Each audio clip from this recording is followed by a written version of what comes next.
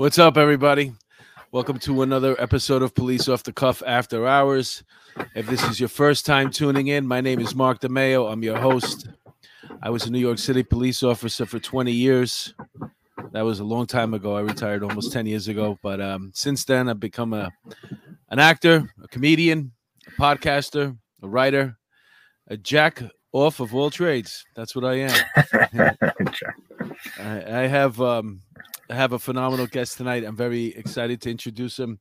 He is a former police officer. He's a professor of political science. He'll tell us what university or college he's at right now. And he's also the author of The Blue Divide. Let's welcome Will Moravitz. How are you, Dr. Will Moravitz? No, Will is fine, Mark. I'm pretty laid back about that kind of stuff. But yeah, thank you for having me. I'm really excited to be here. So, where are you coming from right now? You're in Texas? Yes, I'm in New Braunfels, Texas, which is smack dab in the middle of San Antonio and Austin on I-35. It's one of the fastest growing counties in the country. And so it's an old German town that everybody seems to love. So they all came here. What's the name of it again? New Braunfels. New Braunfels. So Austin, I know Austin is a popular destination. Obviously, I've heard of San Antonio. So you are in between those two. Yes. And I was a police officer in San Marcos, which is another one of the cities in between those two major cities on 35. And like when I moved to New Braunfels about a little over 15 years ago, there was maybe 55,000 people in this town. Now it's about 110, 115. So it's just really growing a lot. People that don't want to live in the big city, they started coming. We have a lot of people from California moving out here.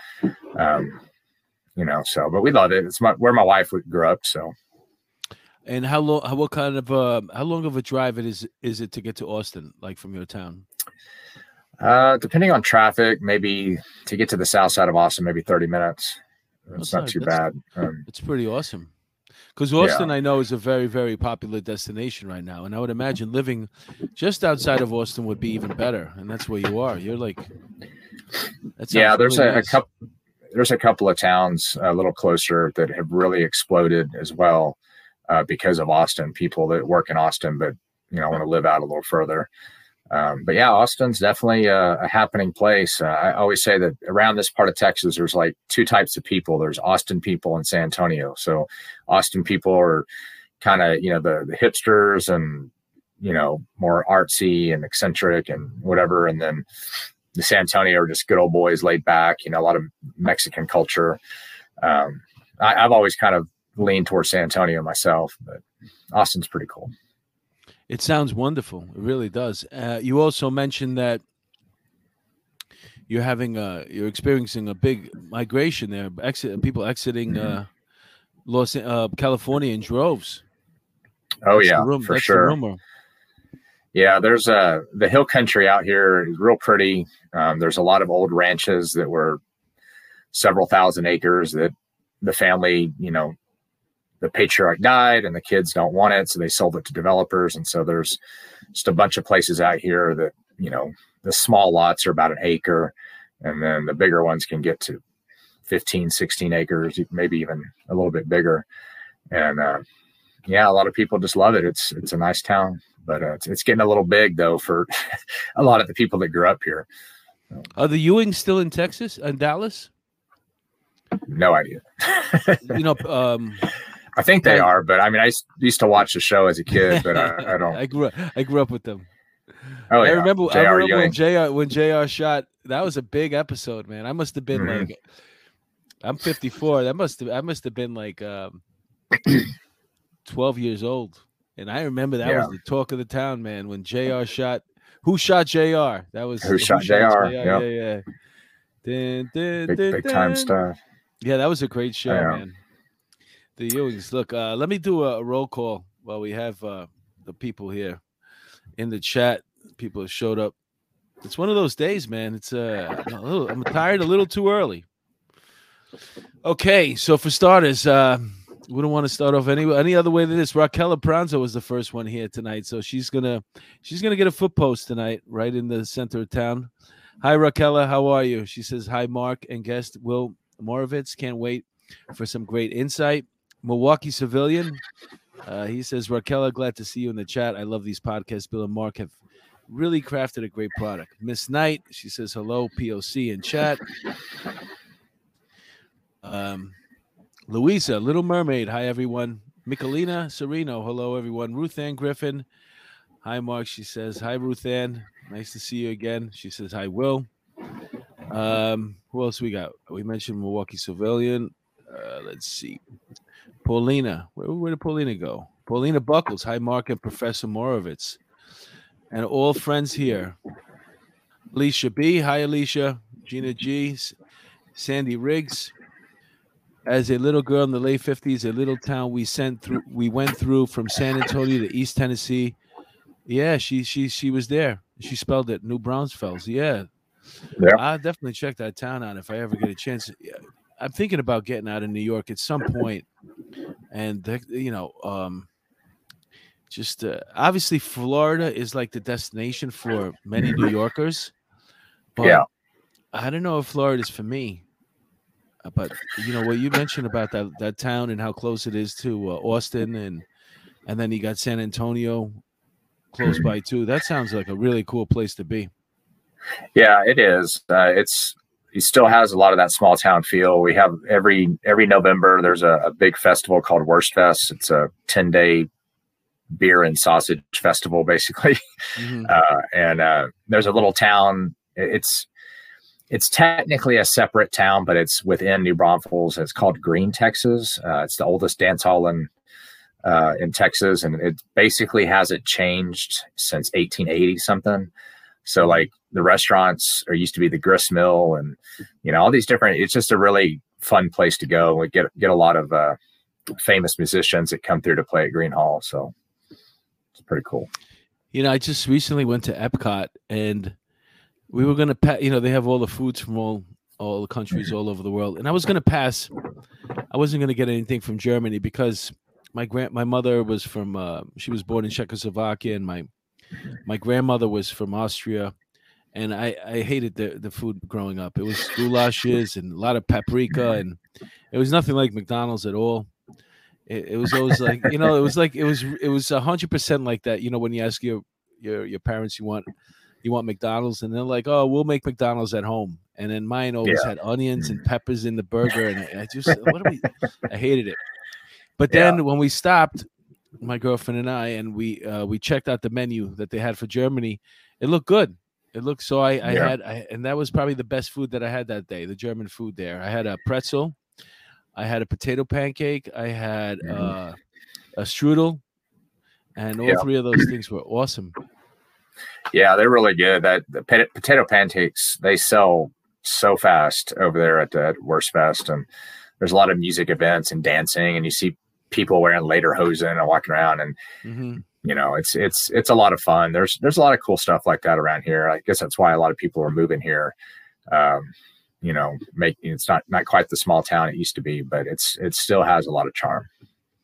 What is the thing about Texas though, that weather-wise, that people probably would be apprehensive about? Do they get tornadoes or hurricanes? What is it? I know they don't do well in the snow. Yeah, no.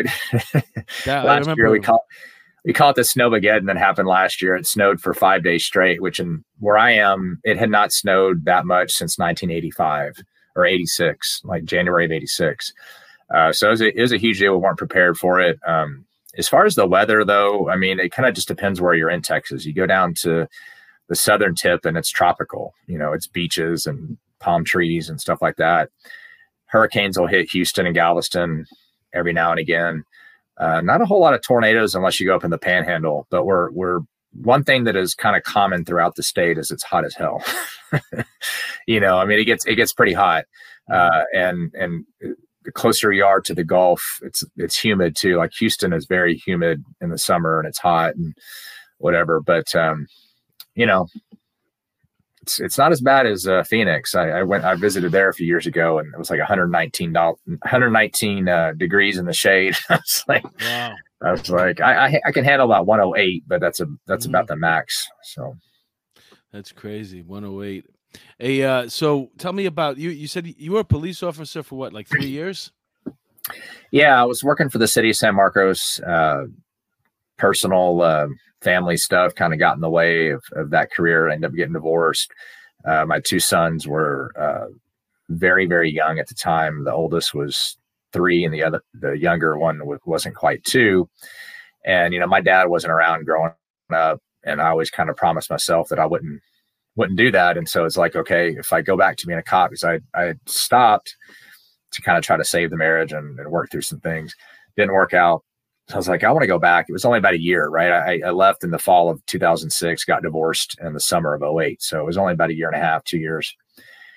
But I thought about it, and it's like, working the night shift, and having 2 little kids. And I just made the decision, for them, that I wanted to go into something I could see them more often. And so a lot of my family are teachers. And so I was like, let's do that. And I figured if I was going to be a teacher, I wanted to, teach college eventually. And so got my advanced degrees, and, that's what I do now. So how, I don't want to pry too much personally, but that's okay. You mentioned that a bone of contention in your marriage prior to the divorce was that you were a cop.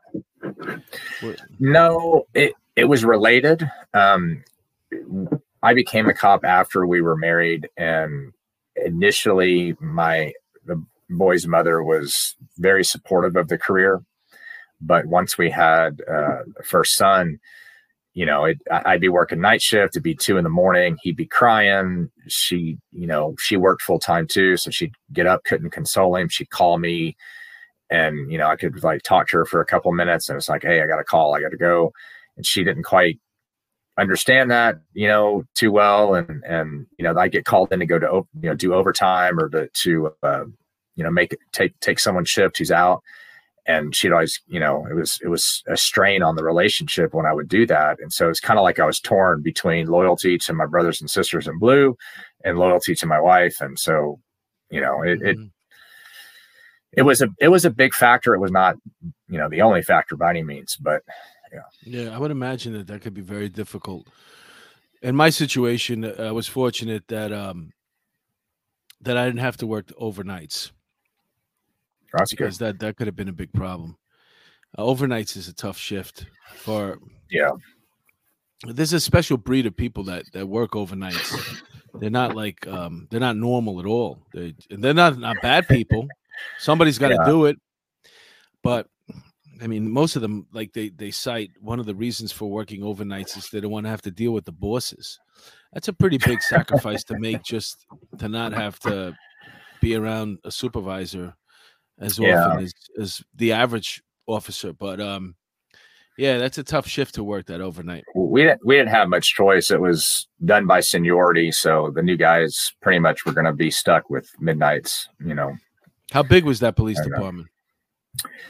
At the time, there was about 90, I believe, and now it's quite a bit bigger. That's another one of the areas that's growing a lot. There's a major university, Texas State University. It's the 4th largest in Texas. It's right there in San Marcos.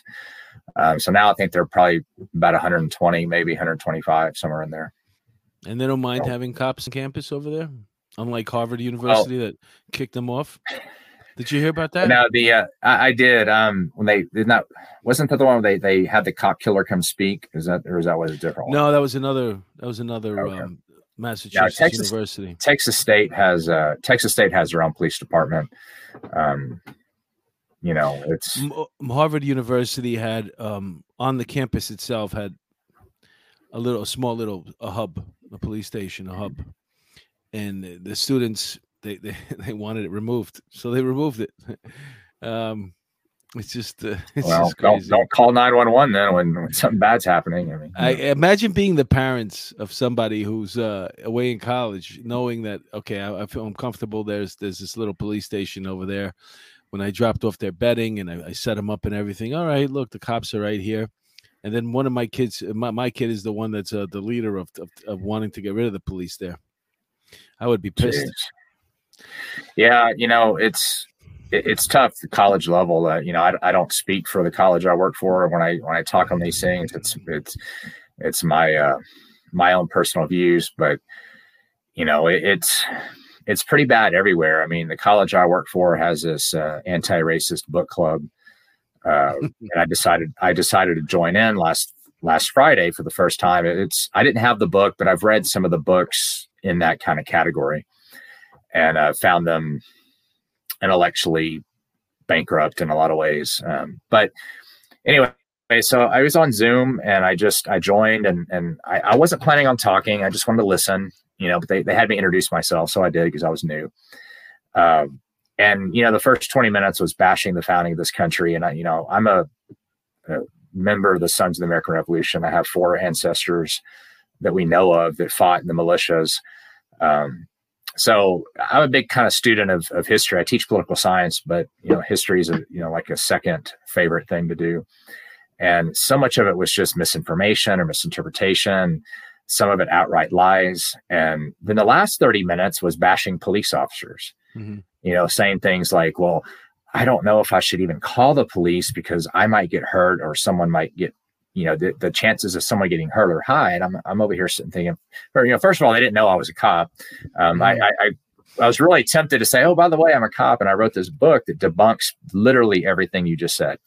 But it's just, you have to deal with that, constantly, pretty much every camp you go to.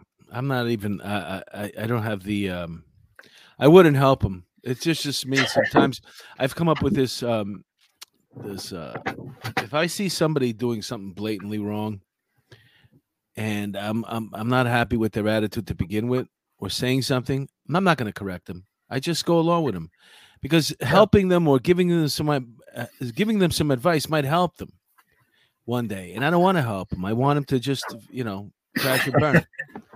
Let me go over here to the chat for a second. We got a new one. Frank Marcia. Mark, I worked overnights for all 20 years. I worked in corrections. My kids were already in high school, and my wife worked in the hospital day shifts only. So we did very well with it. Hey, listen, everybody has their own thing, awesome. Frank. And like I said, it takes a special breed of person to work overnight. And you're probably just getting up right now. Right, Frank? I mean, what is it, 7 o'clock? You probably just woke up. You're ready to rock and roll. You can have some dinner, right? This is your cup of coffee, 8 o'clock in the morning for Frank.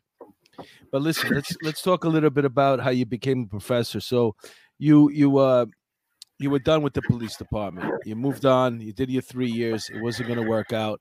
And did you have prior education? How much education did you have before you decided that you wanted to teach? Well, I already had my undergrad at Texas A&M University, and then pretty much in 2008, when I was like, okay, I'm gonna go into teaching. It's a family business. That way I can always have the same schedule my kids have. I decided, well, if I'm going to do this, I'm going to get paid as much money as I can, which means get a master's and then ultimately a PhD to teach college. So I started going back to grad school in 2009 at Texas State. And my master's program took me 4 years to finish, because I kind of took time off in there. And then as soon as I finished the master's, I went into a PhD program, and I finished that one in 4 years. So, on time, on track. And I was very blessed in 2010 to get married to my wife, Rosie, who we're about to celebrate 12 years here in a couple months. And, she's been great, and, really pushed me to, be the best I can be, and to write this book, and, to move up from, I was teaching high school dual credit, like college courses, to high school students. And now I'm full-time at a college in San Antonio. And then I teach most semesters. I teach some night classes at Texas State. Do you enjoy it? Oh, I love it. I do. I love teaching, and kind of communicating, talking about current events and things like that. And of course, with my police background, I teach, when I teach about the Fourth Amendment, I'll go and kind of walk them through a very brief crash course and police use of force and training, kind of just the principles of it, and I'll have somebody come and we'll role play, and, we'll do this, okay, action faster than reaction type thing. And, and I'll talk about some of the high profile cases of Black people being killed by police, and kind of explain in the context of what the law and the training is, to kind of help them out. And that's really, that was something I was doing. College students obviously get all police, and then after George Floyd was killed, I was like, I need to write a book and try to get this message to a broader audience. So I started writing it, not in 2020. I started in 2021. And then it was on to find somebody to publish it. So it's came out almost 2 months ago now, and it's been doing pretty well. This is the book right here. Yeah, it's called The Blue Divide: Policing and Race in America. And where can we find this? Is it on Amazon and everywhere? Yeah, Amazon, Barnes and Noble, Walmart. Pretty much all the major online retailers.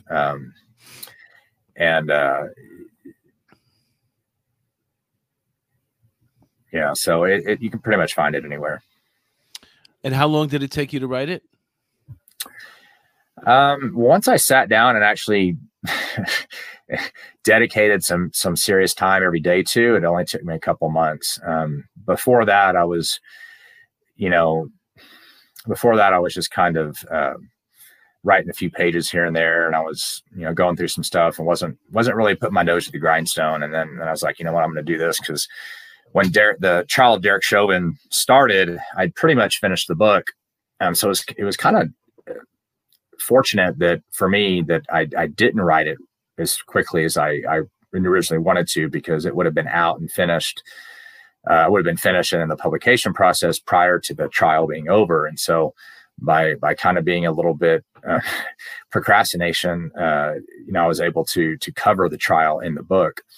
But I see in the chat, Milwaukee Civilian says Derek Bell and Ibram Kendi seem to be exact opposites, and that would be correct. I've read two of Kendi's books, The Stamped and How to Be an Anti-Racist, and he blocked me on Twitter because an interesting new term, anti-racist. Yeah, because I tried to listening to a Joe Rogan podcast. He has David Mamet on.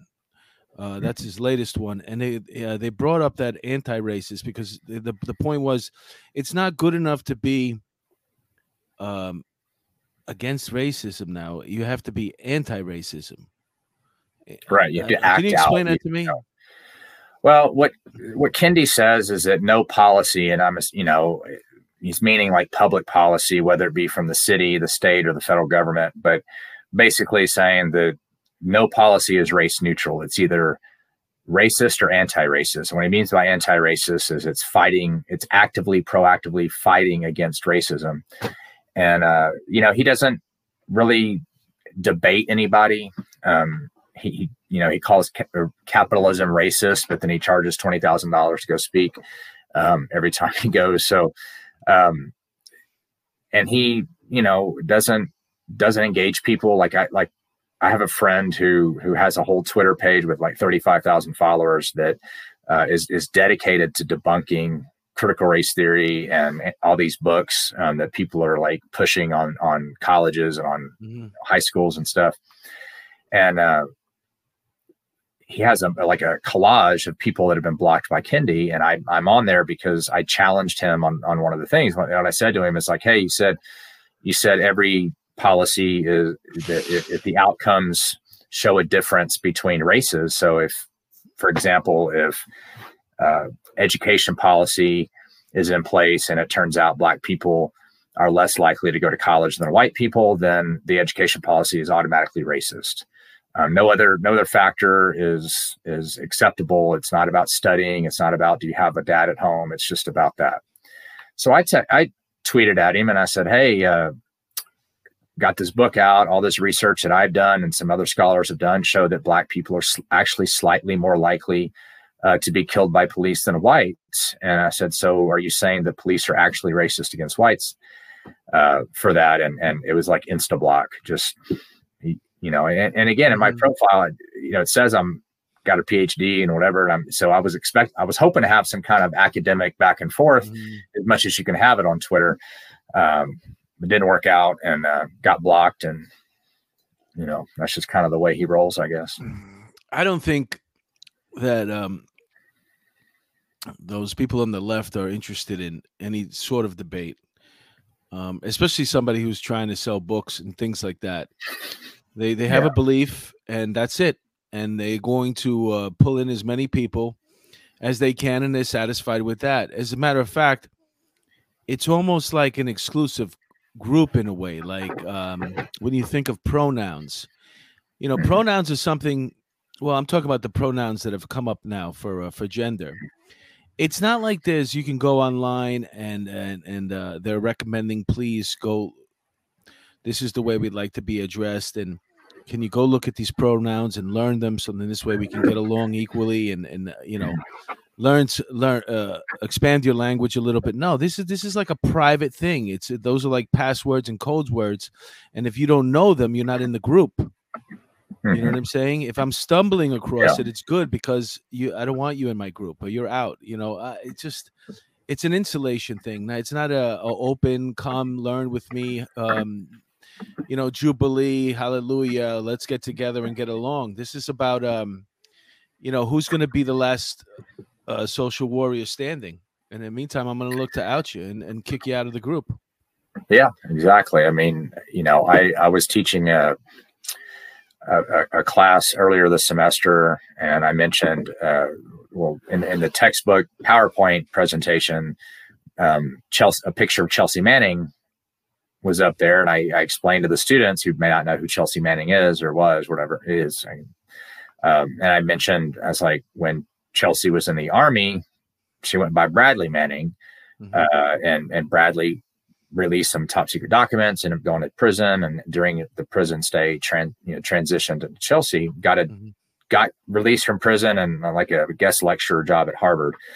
And I got an email from a student like, you dead named her. You can't ever use Bradley because Chelsea's always been a woman, and kind of goes off on that. And I'm just kind of like, okay, look, dude, like, I'm 43 years old. I've been calling men men and women women for 42 years or so when I first started talking. All of a sudden it's like you have to be without error. Yeah, that's my point. It's the separation between age groups. I hate to advocate war in any type of in anything in life. I don't like fighting. I would consider myself more of a pacifist than anti-war. But I just think that when the youngest group doesn't have anything to contribute, they don't know their path. They don't see a path for them. Everything is done. Everything is taken care of. I'm just supposed to follow this, and this is the whole creation of all this stuff. The language. We don't want old people. The last thing we want is old white people telling us what to do, old white men telling us what to do. It's trying to find their own way, and this is all nonsense that protects them, that insulates them in making believe like what they're saying or what they're trying to do actually is progressive. It's not. You can look at history. Yeah, the irony of those people that don't like old white men, they voted for Joe Biden. So like, he's the oldest. Yeah, but they'll argue that they didn't really have a choice. Right. Well, they did in the primary. One interesting thing Kamala Harris said, I guess people aren't ready for a woman of color to be president. And I'm like, well, you basically just called the Democrats racist because only Democrats vote in the primary. So they didn't like you. It wasn't the Republicans that weren't voting for you. It was them. But you mentioned, kind of going back to your comment earlier about Harvard and, not wanting the police, off the campus, and this guy in my class getting so upset because I used Bradley Manning. Mind you, the actual federal prison record says Bradley Manning because Bradley had not transitioned. So I'm trying to teach history here. I'm not trying to teach to your feelings or whatever. And I try to do it a respectful way. No, I mean, I understand you should do it in a respectful way because there's no other way to get through to this person other than being as completely respectful as possible and letting them know you have to understand this is a person and they had one identity prior to this and they did certain things when they were that under that identity and now they're this identity. Right. And, like Bruce Jenner, for example. Perfect example. Obviously, he was a decathlon winner. He was one of he was in the box of Wheaties when I was growing up. He was everywhere, and now he's Caitlyn. So if I met him, I'd call him Caitlin. But I'm not. What am I supposed to do? Erase my memory of watching Bruce Jenner compete in the '76 Olympics? Yeah, no, it's exactly right. It's 76. I don't know. Something like that. When I think about this, sometimes I think, this country has just lost its fucking mind. Like sometimes I can't, how did this happen so quickly? And I have my theories on it, but just getting back to what you said about the Harvard thing and the police, think about like my grandfather's generation. My grandfather fought in World War II in the Navy, so he's actually in the Pacific most of the time. But 18-year-olds, 19-year-olds, 20-year-olds in 1944 basically ran to certain death on D-Day. I mean, you've seen the opening sequence of Saving Private Ryan. You get somewhat of an idea of just how bad and brutal it was. And nowadays, 18, 19, 20-year-olds cry if you misgender them, or they see a police officer in a badge and a gun, and they're like, oh my gosh, I need a safe space. Like, for me, that's scary because I think about, defense of this country and the future of this country. What kind of weak ass people are we creating? They did a poll. I don't mean to cut you off. I'm sorry, but they did a poll asking young people not only would they fight in a war, but if the war was brought here on our land, not going to fight abroad, because we know they ain't going nowhere over there. Right. There's a certain amount of people that join the military, and it's not one of these woke people. Okay, they're trying to transition the people that are in the military right now, and good luck with that, because you got some people from down south that you're going to transition. They think you're going to get them to transition. Yeehaw! Anyway, they wouldn't even fight here. They would give up if they came to fight here. They would, if it was China, if it's Russia, if it's a combination of the two, they would let them have the country. Well, and that same poll, when it was looking at all Democrats of all ages, 60% said they would flee. And you mentioned the South. Half of our military, roughly half, about 48% of our military enlisted and officers come from what you would call the old South, right? The South in the Civil War. And, I just kind of tease, like, someone invades America, like that, they come to the South, they're going to get some trouble, but it's really sad for me. Like I said earlier, my family has been military since 1777 or something, when they first joined the militia. And to have people, like Berkeley vandalizing Army recruiting stations and, those kinds of things. And it's like, we got people in Hong Kong fighting for their freedom from China who are carrying American flags. They're spray painting liberty or death everywhere. And they were. I think they were doing that. I don't think they're doing that. They were. I mean, but when they were doing that, I'm like, okay, let's bring all of these people to America and send all these college babies and send them to China and see how they like it. If America's so bad, why do we have 2 million people coming across the southern border of Texas in the last year and a half? I mean, it makes no sense to me. And it gets very frustrating when I think about my sons, and then, hopefully one day they'll have kids, and, what will America look like at that point? If one of the things that's interesting about your book and the way that you, the write-up that I read about. Okay, so for example, this is Breonna Taylor. That's one of the cases you cover, right? This is Eric Garner. That's another one of the cases you cover. And this is George Floyd. Another one of the cases that you cover in the book, right? And I'm sure there's probably other ones. The interesting part is those are 3 individual situations. You can call them, if you will, micro situations, because if you want to put them all, because I had this argument with a fellow comedian friend of mine, and he likes to put them in the macro, all in. They're all deaths at the African Americans, dead at the hands of police officers, and you can't go through the cases and break them down and look at them individually to see, okay, what went wrong here? How can we fix this? All right. So you're never going to get that person to come and join you and have a conversation, because they can't. All they see is color, black and blue. and they don't want blue. So how can you fix the situation? Because you're trying to explain to them, okay, these are individual cases. Things happen differently in each one of these cases.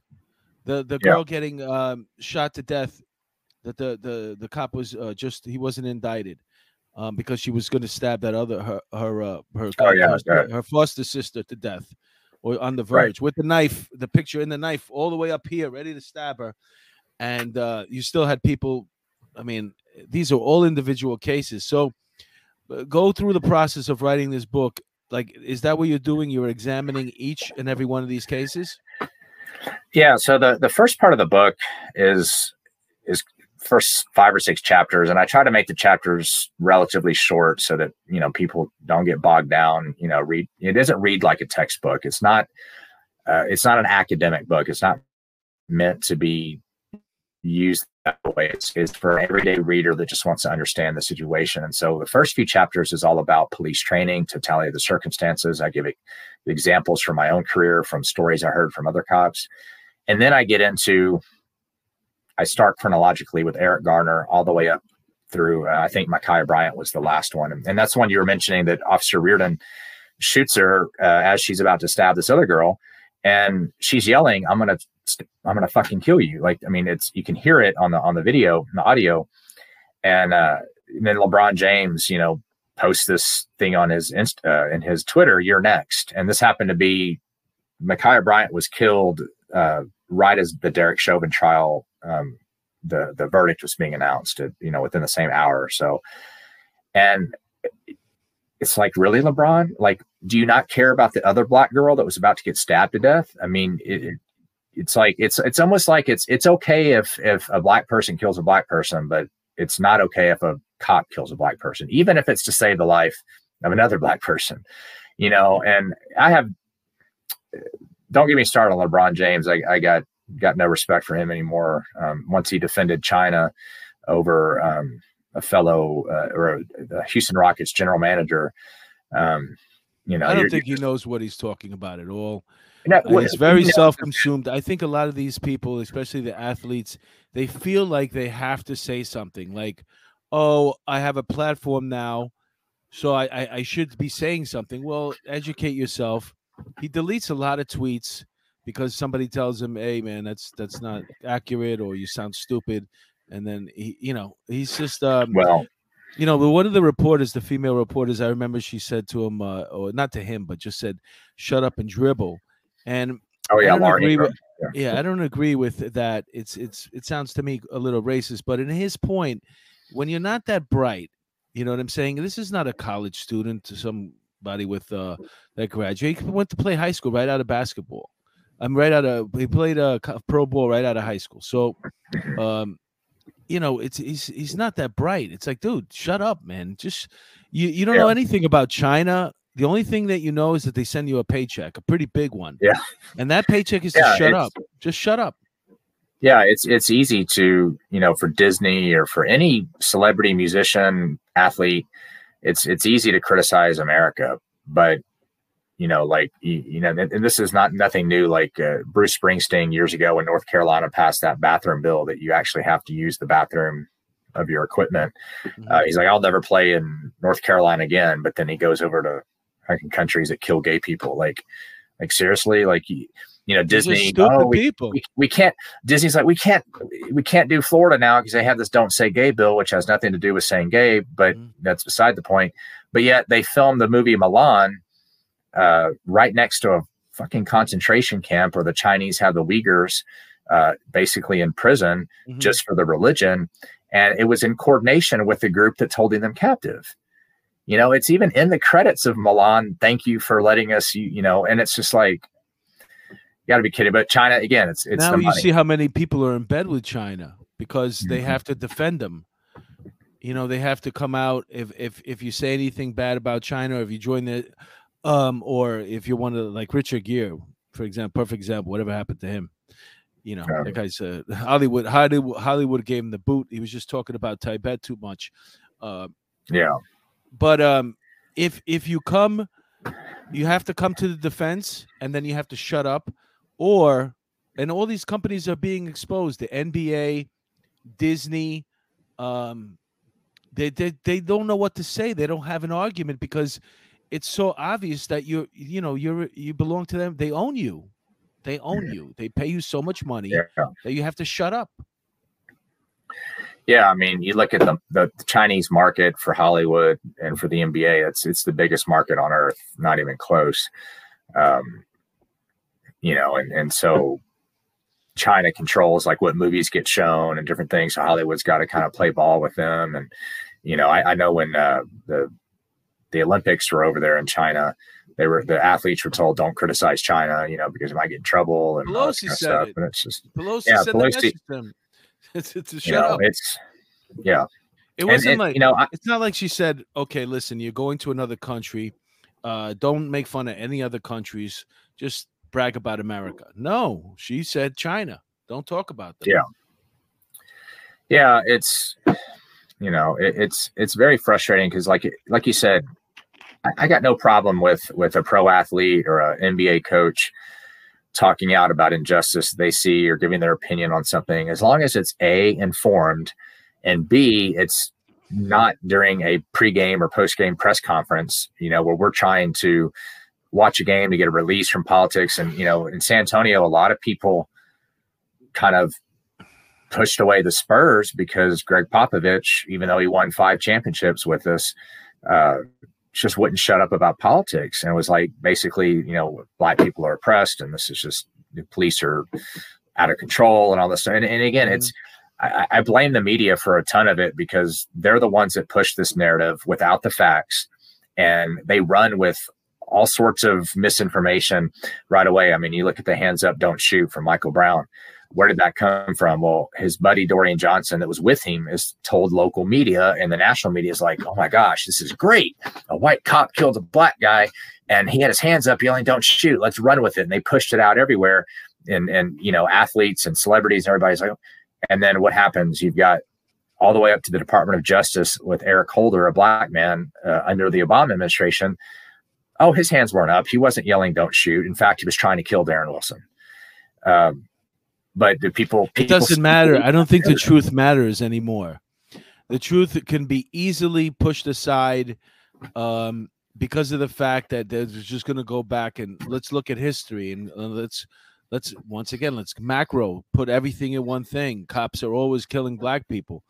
And, when you want to do that, you're never going to be able to have a conversation because listen, do you think it has a lot to do with the amount of stuff that we're being asked to consume now in this age of social media? I have a feeling like, besides your interest, like if you're a gamer, what do you want to do? You want to play games all day. But now I'm being asked to know a little something about politics. Otherwise, it's not good enough to just be neutral because that's the new saying too right now. Like neutral doesn't help us. I remember when George Floyd happened, they said if you don't put up the black box on your social media, then you're a cop lover or a hater or whatever. Right. You don't believe in Black Lives Matter. It's not the group, it's but virtue signaling.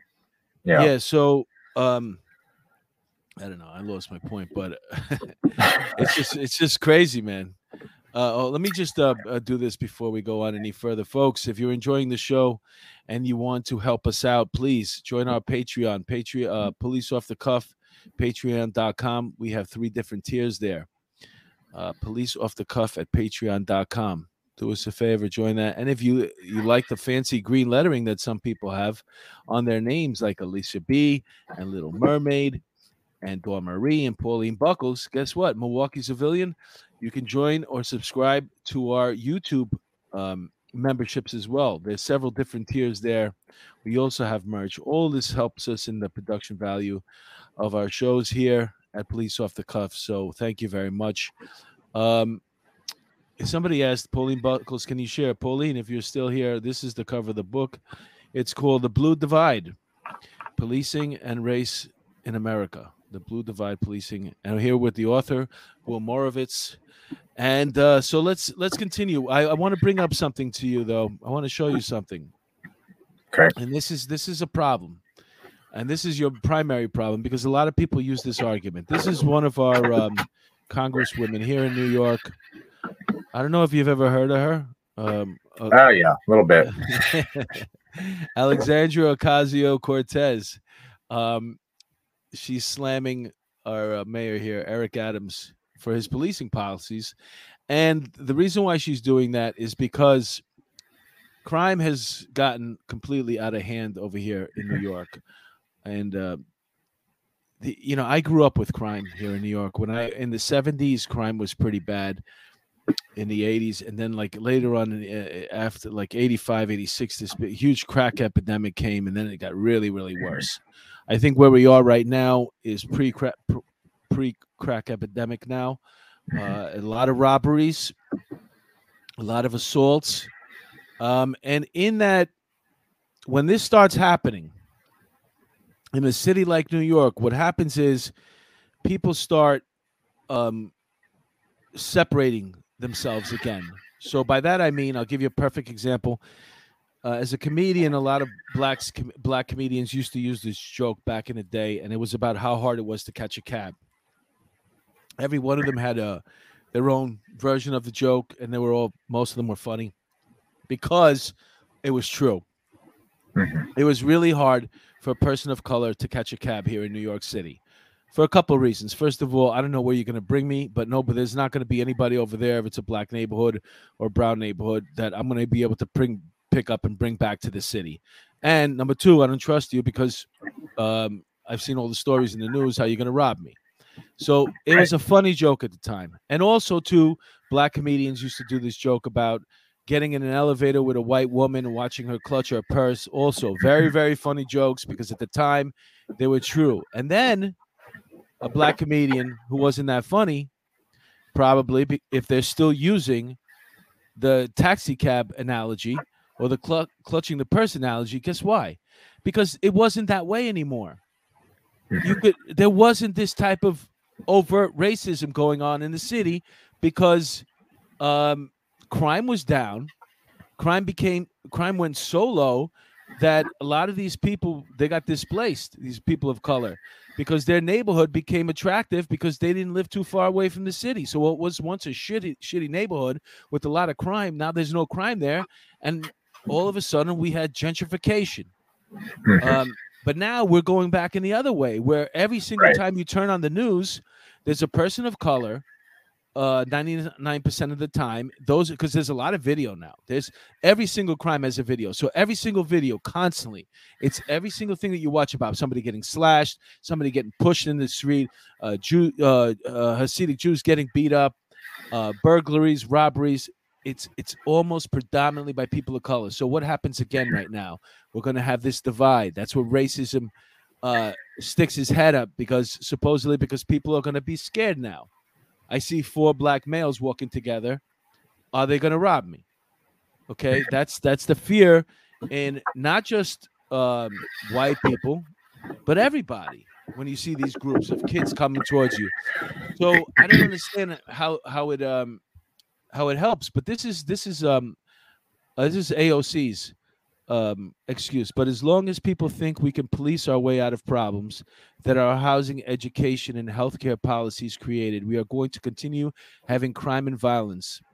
And by violence, I don't just mean committing it, but also system and power committing it against the people. Now, you know what's great about that argument, and I'll finish with this, is just that she's setting herself up for, because first of all, how long are we going to wait? How many innocent people have to die before all your strategies on people, like, is this a 3 or 4 generation thing where we have to live without police before people start? Because a lot of innocent people are going to die if we just get rid of police until people learn how to behave themselves, right? But see, one more thing, you can't fix this type of mentality because the argument there is, well, what would happen if that was somebody in your family? And the truth is they wouldn't care because that just adds to their argument. They would say, see, it happened to my grandmother and it happened to her because all this racism coming from the past, nothing about what to do now and how to fix it. Yeah. They don't care. They don't want to be wrong. No, and you know, I mean, to be clear, you know, no one's denying that this country has a very racist checkered past in certain areas dealing with law enforcement and Black people. I'm talking about since the 90s, at least, when community policing became, you know, more of the norm. But, you know, we've seen what happens with police pull back from Black neighborhoods, right? The Ferguson effect. Now they see the Minneapolis effect. So after Michael Brown was killed, police pulled back.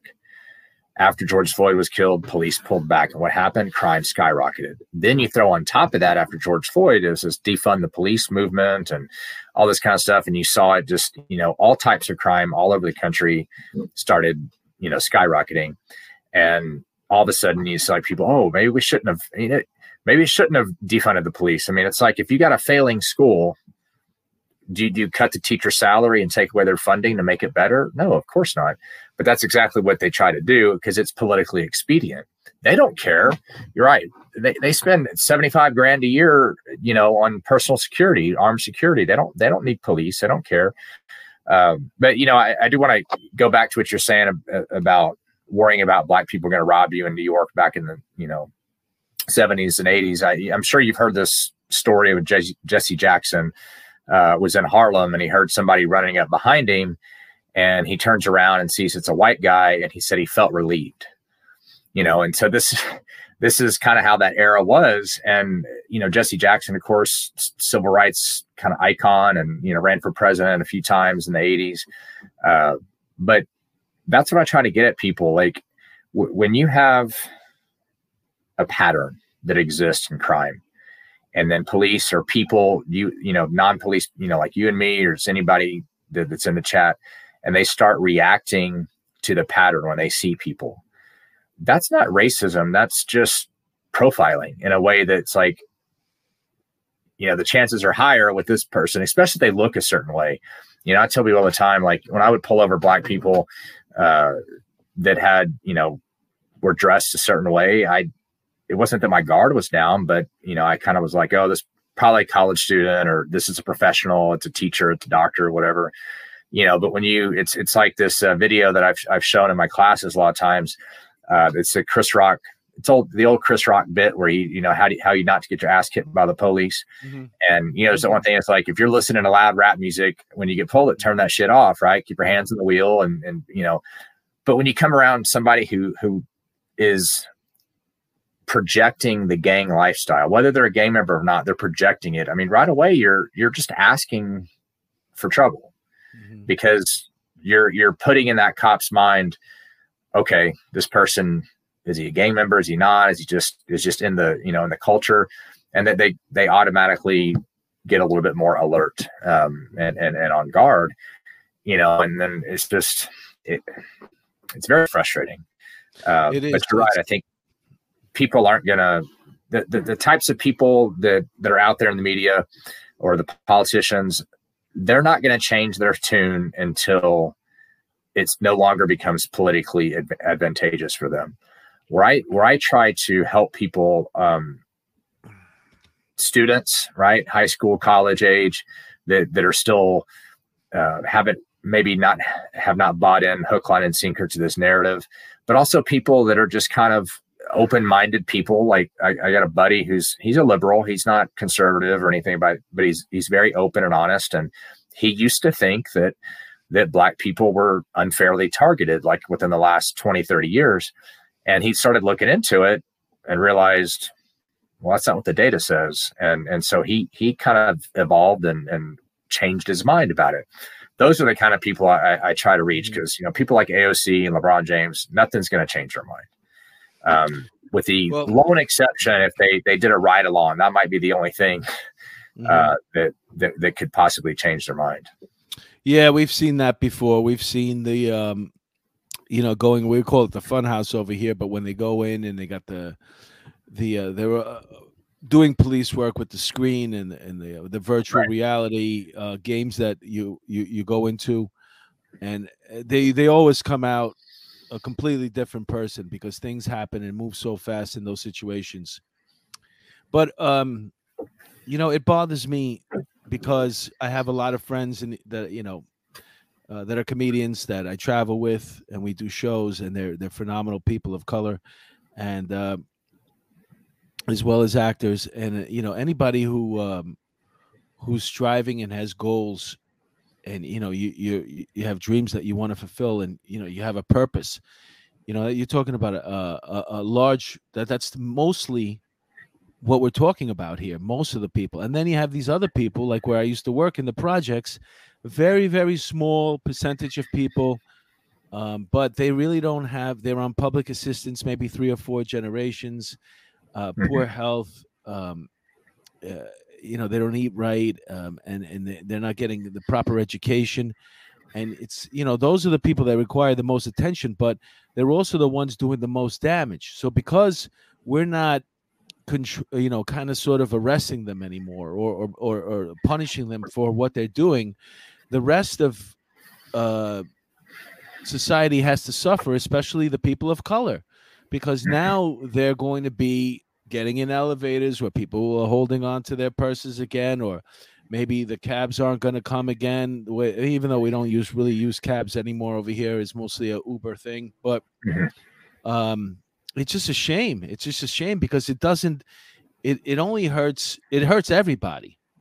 Especially like policing right now. If you're a police officer and you're out there and you're responding to a call, I mean, I don't even know what to do. We had 2 officers.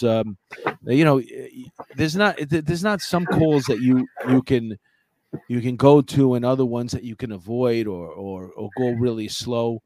Those 2 officers, Mora and Rivera, that were killed, they went to a domestic violence call. They had to go in that apartment, and they were talking to the mother, and the door just flew open, and this guy started ringing shots out. That's a call you have to go to. There's no way to defend yourself from that. There's no talking it in the hallway, seeing what's going on inside before I go in, being as careful as possible. It doesn't matter. They're shooting. They're calling you and ambushing you as a police officer. It's a full-on attack, a war against law enforcement, and it really hampers the way you do police work. So we're taking steps back. We're taking so many steps back, where we were finally in a metropolis like New York, where you could travel on the trains mostly safely for about a 15-year period of time between Giuliani and Bloomberg. We're talking about over 20 years, where first the crime went down, and then everything started thriving, and everything was wide open, and you can walk in the street at night, and you weren't scared of anybody anymore.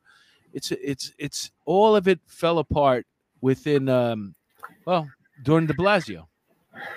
Yeah, I mean, a lot of it I think has to do with just this era that we're in now, where in the mainstream thought it's okay, sometimes even encouraged, to not trust the police or to be anti-police.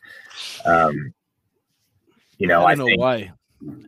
I have Go ahead, tell me. My theory is, and I have nothing against the man personally, but I remember in 2008 when Barack Obama. Me too. I know what you're going to say. First Black president. And I remember I was working security before I started teaching. I had like a summer job working security at this water park, and we were detaining these 2 guys. I forget what they had done, but they legitimately had done something, stolen something or whatever. And he's like, "You're just stopping us because we're black." And I was like, "Dude, Obama's president. This race card is over."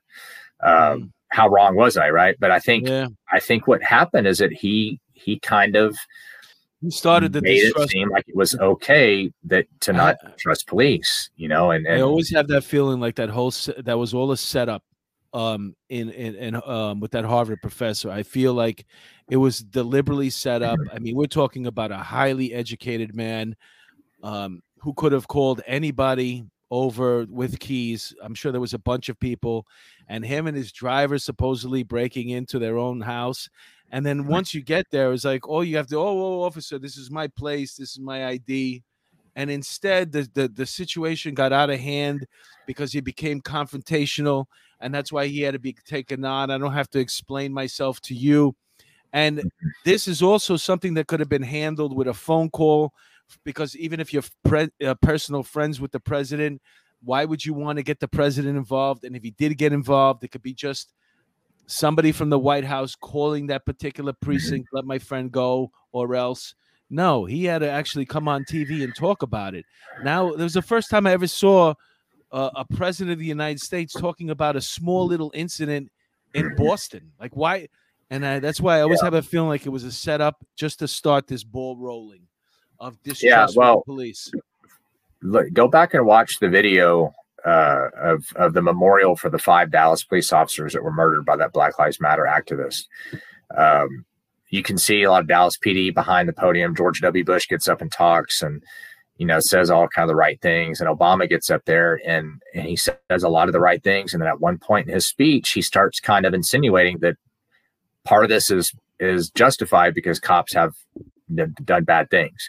And you see the look of disgust on these officers who are standing behind him. Like you're going to come to a memorial of 5 people that were murdered and insinuate that, well, we can kind of understand why people don't like the police. Like, that's not the time or place. And I think him doing that, whether he was conscious of it or not, I really think that he made it seem like it was acceptable. You had the president of the United States, you know, first lady saying, I've never been, you know, this is the first time they've been proud of America because it's been a racist country. And you have that coming from the very top, the most powerful person in the world.